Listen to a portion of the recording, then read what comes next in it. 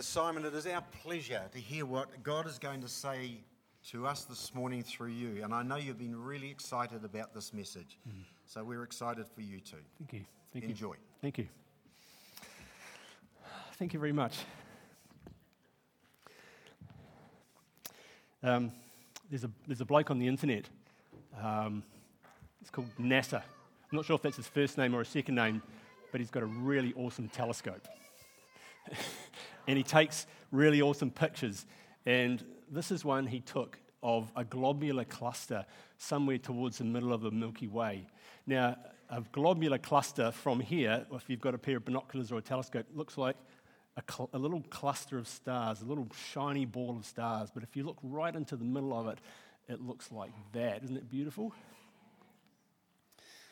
Now, I want you to imagine that this picture represents everything that you can possibly know about God, which is ridiculous, of course, but just go with me. Let's just imagine it. Everything that you can possibly know about God is represented by that picture. There's absolutely nothing else, nothing new that you could know or learn or discover about God other than what's in that picture. Now, if you were to draw a circle on that picture representing what you know of God, how big would that circle be?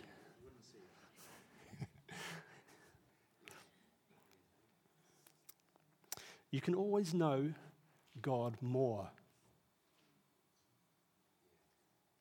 There is always more to experience of Him and to discover about Him and to marvel in Him. And that's why living faith always has a growing edge. It's hungry to know God more. It reaches out beyond the core of what it already knows in order to know God more. That little circle wants to grow. The question is, what's happening at that growing edge? What is the process of getting to know God more? How does it happen?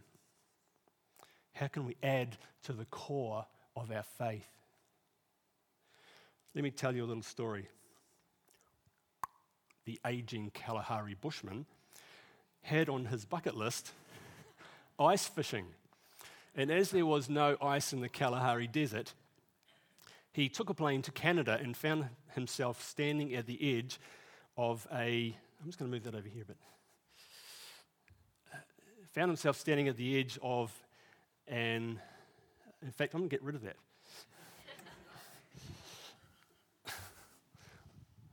Of an ice-covered lake. And as he stood there with his fishing rod at the edge of the lake, he looked at the ice and he hesitated.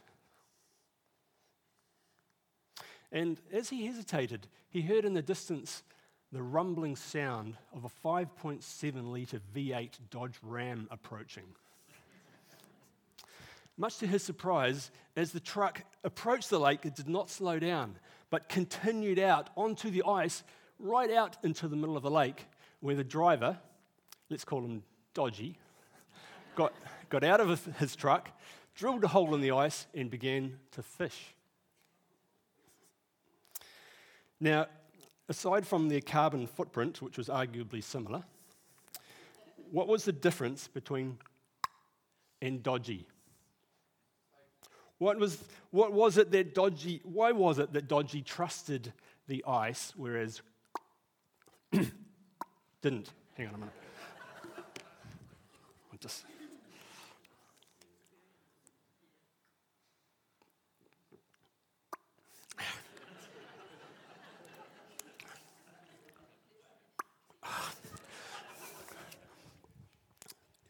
Yes. That. Yes, that's right. Dodgy trusted the ice because he knew the ice. He'd walked on it before. He drove his mother-in-law's Mazda Demio out onto the ice.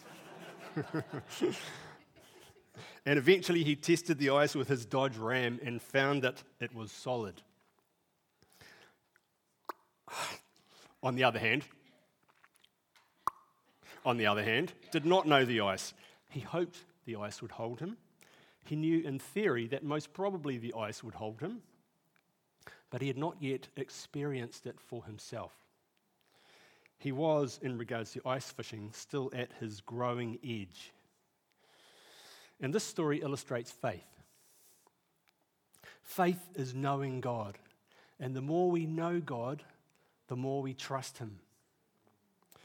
But in order to know him more, we first have to step out beyond the solid edge of what we already know of God, and out into the ice of what we know in our heads to be true about God, but have not yet experienced for ourselves.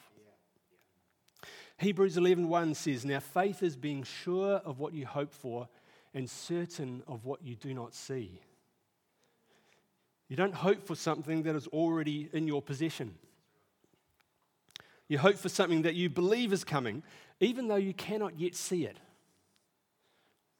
Being sure of what you hope for and certain of what you do not see means trusting in God even though you can't see how things could possibly work out for good, because you believe that God is good and he is trustworthy. Here's what I believe. Every situation, every life situation is an opportunity to know God more and to unlock a different aspect of his character.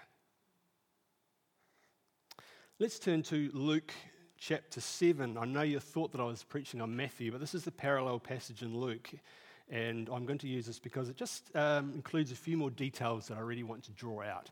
So let's turn to Luke chapter 7, verse 1. It's not going to be on the screen, so you'll have to dig out your own sword. Rightio. Now, my Bible adds the title, The Centurion's Faith. And in case you don't know, a centurion is a Roman captain of a squad of 100 soldiers. When Jesus had finished saying all this in the hearing of the people, he entered Capernaum. There, a centurion's servant, whom his master highly valued, was sick and about to die. The centurion heard of Jesus and sent some elders of the Jews to him, asking him to come and heal his servant. When they came to Jesus, they pleaded earnestly with him, "This man deserves to have you do this, because he loves our nation and has built our synagogue." So Jesus went with them. He was not far from the house when the centurion sent friends to say to him, "Lord, don't trouble yourself, for I do not deserve to have you come under my roof.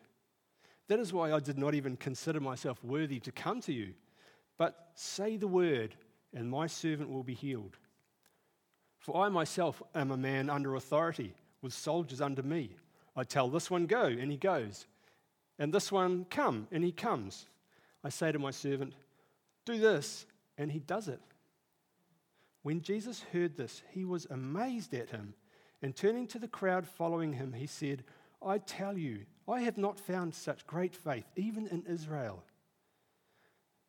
Then the men who had been sent returned to the house and found the servant well. Now, I don't know about you, but I find myself liking this bloke, this centurion. He's not a Jew, he's a Gentile. And worse than that, he's one of the Roman occupying force.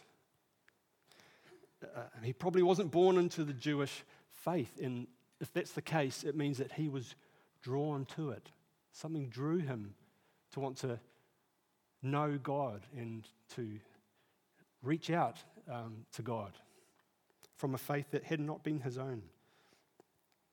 Which means that he obviously had a soft heart towards God. He was hungry. You know, God likes feeding the hungry. He even spent money on a synagogue in his local area, a place to meet and worship. So even though from a Jew's point of view, he could be regarded as the enemy, he is clearly well respected by the local Jewish elders who were prepared to go to Jesus on his behalf and to plead earnestly his case. Why did he ask them to go? I think there were two reasons. As well as being hungry, he was also humble. He measured his position not in regards to his position, but in regards to God. And secondly, he probably thought that Jesus was more likely to respond to the Jewish elders coming to him with this request than a Roman Gentile soldier.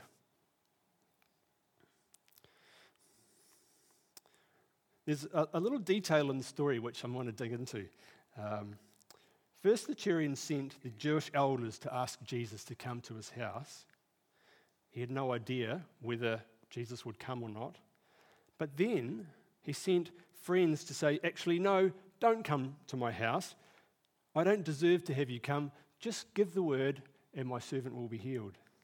And my question is this: what happened in that gap? What happened in that gap between when he sent the first guys and when he sent the second guys to say, no, hang on, there was a pause. Pauses are good, aren't they?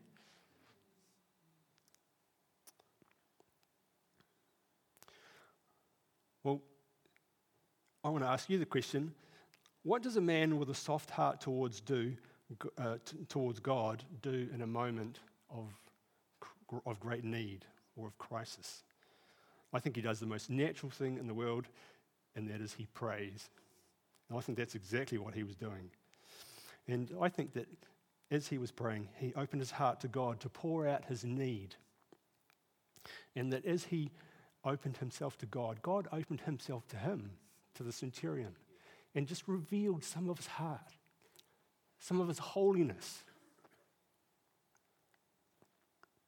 It's intimacy. I remember being in a conference at this church many years ago. The church was running it, and Murray Robertson was speaking at that moment about leadership. And God was speaking to me about something completely different. It was almost like as I was sitting there, all the dregs of my life was sort of floating to the top. I felt just conceited. And I didn't even know where this was coming from. It wasn't coming from the preacher. But somehow God was just opening his heart to me. And as I could kind of get a sense of God's holiness, when the light of God's holiness shines into all your dusty corners, there comes a sudden desire to clean the house. And I remember as soon as he'd finished, there was an opportunity for prayer. I remember clambering over the seats, and Paul, I was bawling my eyes out.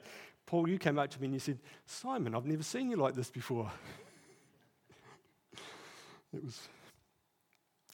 I think that's what was happening I suspect that might have been something like what was happening to the centurion in that moment as he opened his heart to God and prayed, that God revealed himself to him, and he suddenly felt unworthy, and I can't invite Jesus to my house. What am I doing? And yet in the midst of that holy moment, God gave him a revelation, a thought. I don't need to have Jesus come to my house. He can just give the word. And the whole kind of thing about authority comes into his mind because he's a soldier and he understands how authority works. And also about how submission works, because submission and authority intimately go together. Just as his highly valued servant willingly submitted to him, the centurion decided that he would willingly submit his predicament to Jesus, which he did. And in turn, the servant's sickness submitted to the authority of Jesus, and he was healed. So, kind of in this moment, I guess what's happening is that the centurion is stepping off the solid ground of what he knows about God onto the ice, really, of this new idea, this new faith, this growing edge. And shortly afterwards, I don't know how long it took, maybe it was within the hour, his servant just became well. Before the other guys even got back home, he was well. Can you imagine what that did to his faith? He stepped out and it worked. The ice was solid. He can trust God. But just remind yourself, how did that start? How did that new revelation and that new discovery about God come? It started with a crisis. It started in the midst of a crisis, of great need. This is where our faith grows. As we reach out to God and ask Him for help. It's at that growing edge of our faith that we get to know God more and experience new aspects of His character. Do you know that even Jesus had a growing edge? Many things Jesus experienced on earth as a human, He had never experienced in heaven, in glory. He had never experienced the suffering, and he experienced all sorts of things: hunger, loneliness, rejection. Those were all new things to Him. It's quite interesting to look at Psalm 22. Psalm 22 is a parallel of the crucifixion account in Matthew. It's almost exactly the same, except it's written by David, I think, speaking prophetically. And so it's Jesus' first-hand account of what it was like being on the cross. And do you know what He calls His Father? My strength. What does He say? He says, "But you, O Lord, be not far off. O my strength, come quickly to help me." That word strength, it can also mean my help. It was in weakness that Jesus could now experience His Father as His strength. Possibly for the first time like that. It's quite fascinating to think about that. The writer of the book of Hebrews says that Jesus was made perfect or made complete in suffering. You might think, wasn't Jesus already perfect? And yet the experience of reaching out to His Father in the midst of suffering somehow completed something that was not yet complete. And it's exactly the same for us. Difficult situations in particular are opportunities for us to know God more completely and to complete our knowledge of Him. For example, you can know from the book of John that God is our comforter. But it's not until you find yourself in the midst of grief that you reach out to God that you can actually experience Him as your comforter. And your faith, your knowledge of God grows. It's gone from theory to experiential knowledge. It's like the core of your faith has gone out by one layer.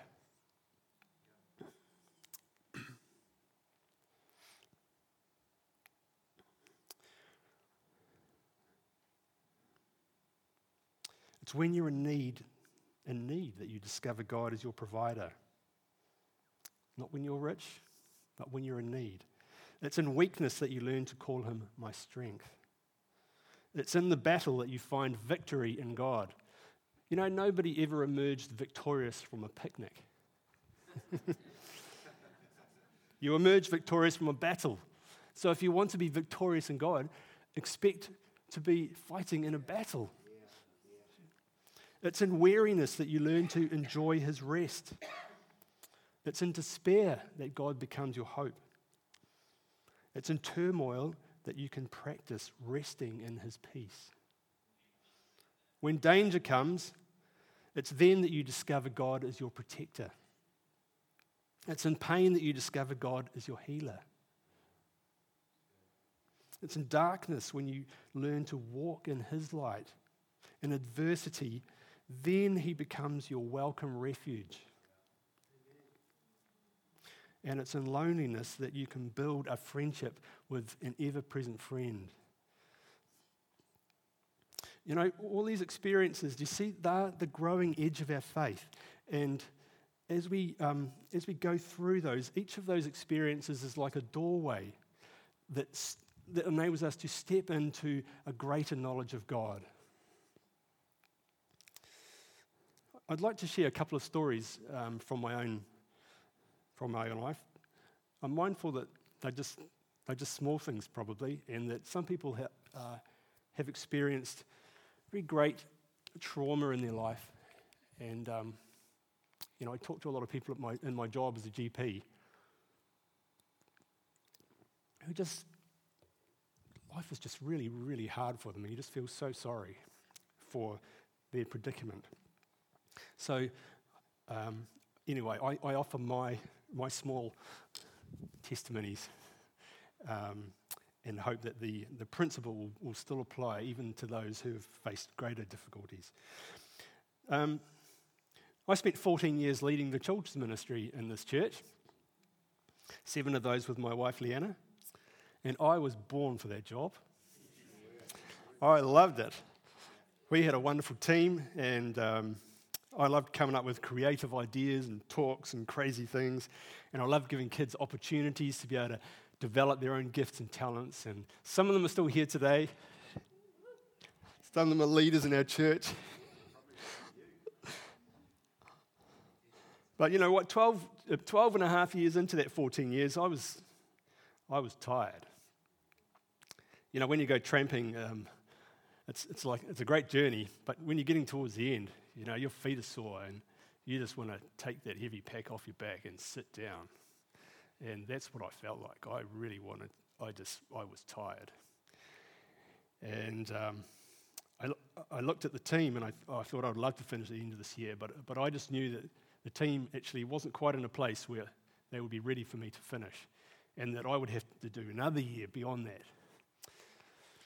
So I girded my loins, and I continued into the rest of that year and the year ahead. But that year was hard, and there were times when I would sit down to prepare for the following Sunday, and it was like a black cloud had just descended on me. I don't know if you've ever had that experience in your own life. It's just like a black cloud, and I just couldn't face it, and it was just, and I'd just reach out to God and say, Lord, I can't do this. I just can't do this. This is too hard.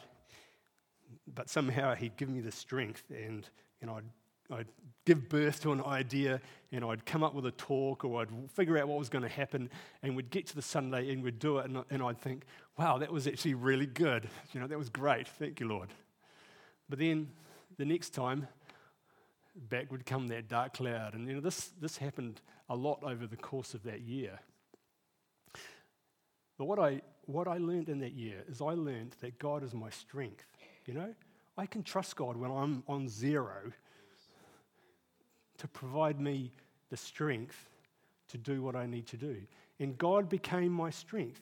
A layer was added on to my faith, my knowledge of God, that I trust God, I believe God, and I know that God is going to help me, and that we'll get through this, I know. And so, yeah, that was a good year. I didn't enjoy those times, but I came out with a stronger faith in God, and I can now say, He is my strength. That is in my core. And I finished well. And I felt like I was on holiday ever since, basically, because that's what it's like when you finish doing children's ministry and you don't have to do something on a Sunday morning anymore. Boy, it's just like you feel like you're floating. It is like the end of a tramp where you take your pack off and you sort of feel like you're on the moon, And this went on for years, right up until this year, okay? So that brings me to story number 2. Now, sometimes God puts something on my heart that He wants me to learn. I just get this urge to want to know about something. And throughout last year, I found myself hungry to understand more about the principle of the Sabbath. And I'd ask God, Lord, will you teach me more about the Sabbath and what the Sabbath means? What's the principle of the Sabbath? I want to understand this. And He has been teaching me a lot. And I'm still learning, and I'm still really hungry. But so far, I have this little treasure, this key. And that is the key to joining in God. Sorry, I'll say that again. The key to joining God in his Sabbath rest is submission. It's in submission that we find rest.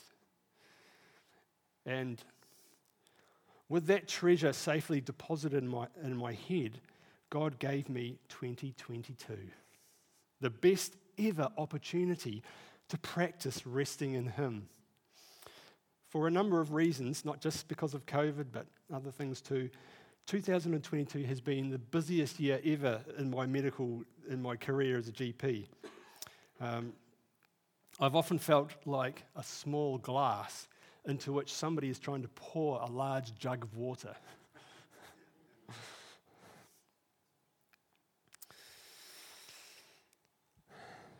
There have been times when I've woken up in the morning thinking, oh, I wish I didn't have to go to work today.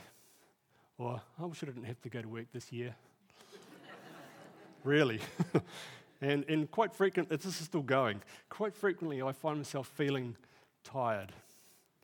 But what I find remarkable as I look back over the year, since March when all this started, is that despite being kind of overwhelmed with stuff to do, I really haven't felt, apart from the odd moment, I really haven't felt stressed. I've actually felt relaxed. And I've actually been deliberately submitting everything to God as I went along and just imagining myself resting in his hands. This is my Sabbath thing, Just imagine myself leaning back in his big hands and just trusting him with stuff and just resting. It's his Sabbath, and he invites me to join him in it, so I choose to rest in his hands.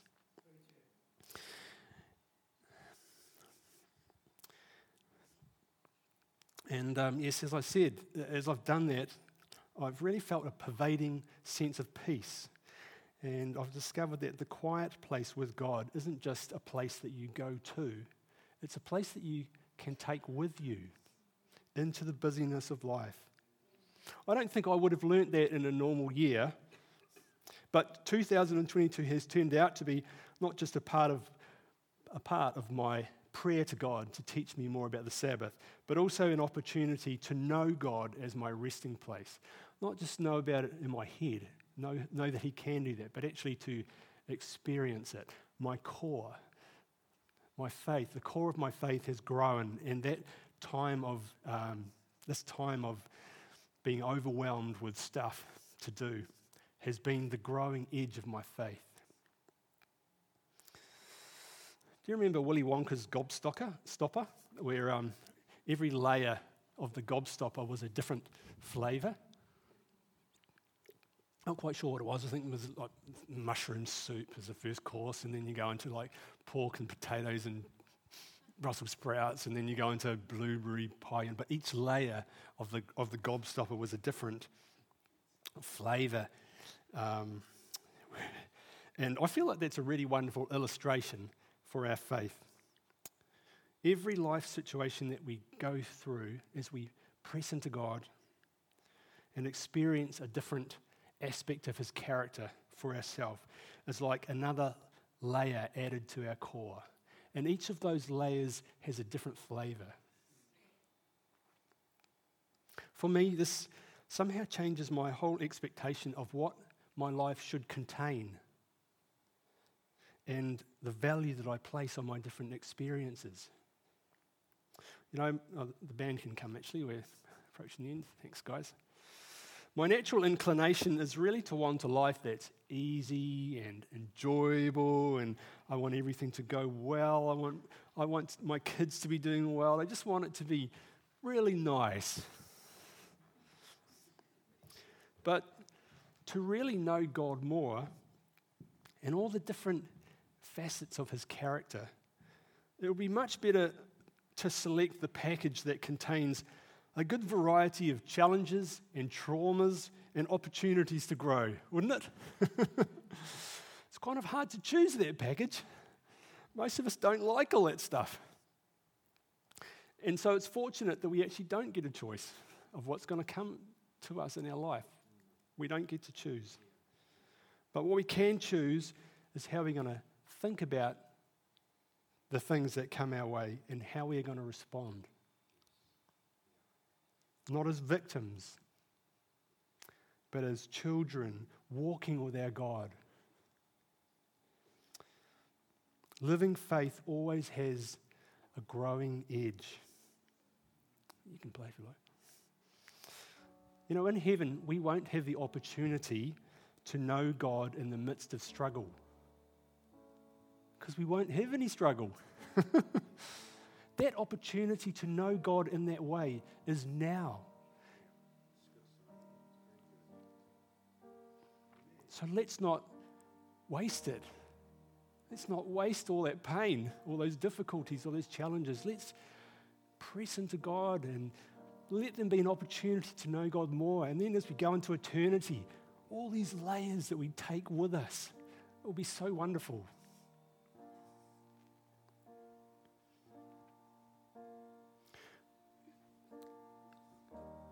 I'm going to put up just a little prayer up here, and we're going to finish with this.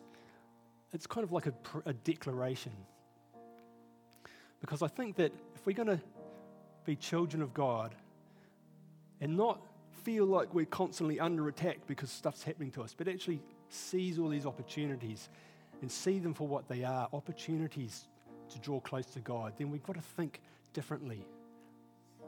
We do. We've got to think differently. And so this kind of is a little declaration which says, I'm not going to be a victim of my circumstances. I'm not going to be dismayed or perplexed at what's happening. Instead, I commit myself into your hands that I might rest in your love and grow in my faith and know you more deeply through every experience of my life. I'm going to ask if you'd like to just stand up with me and just say this prayer with me as a declaration, if you would like to.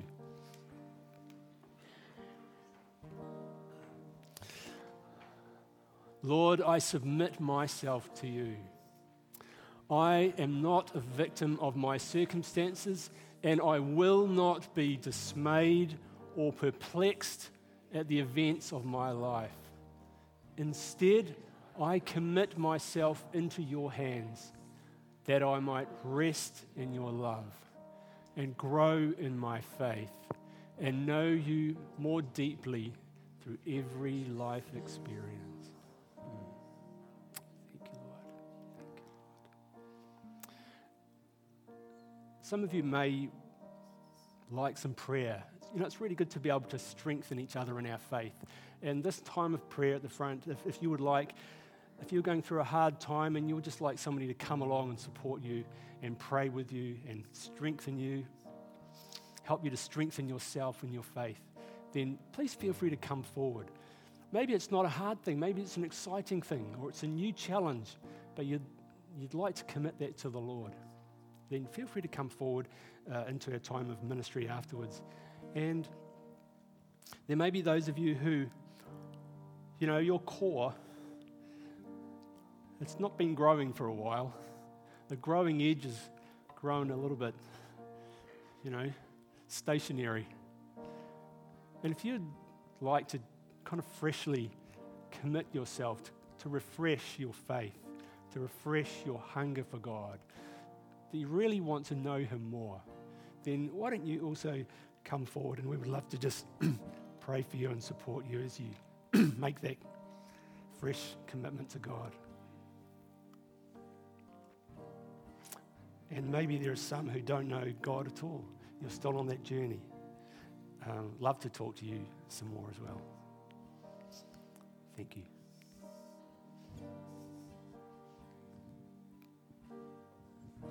Let's sing So Are You.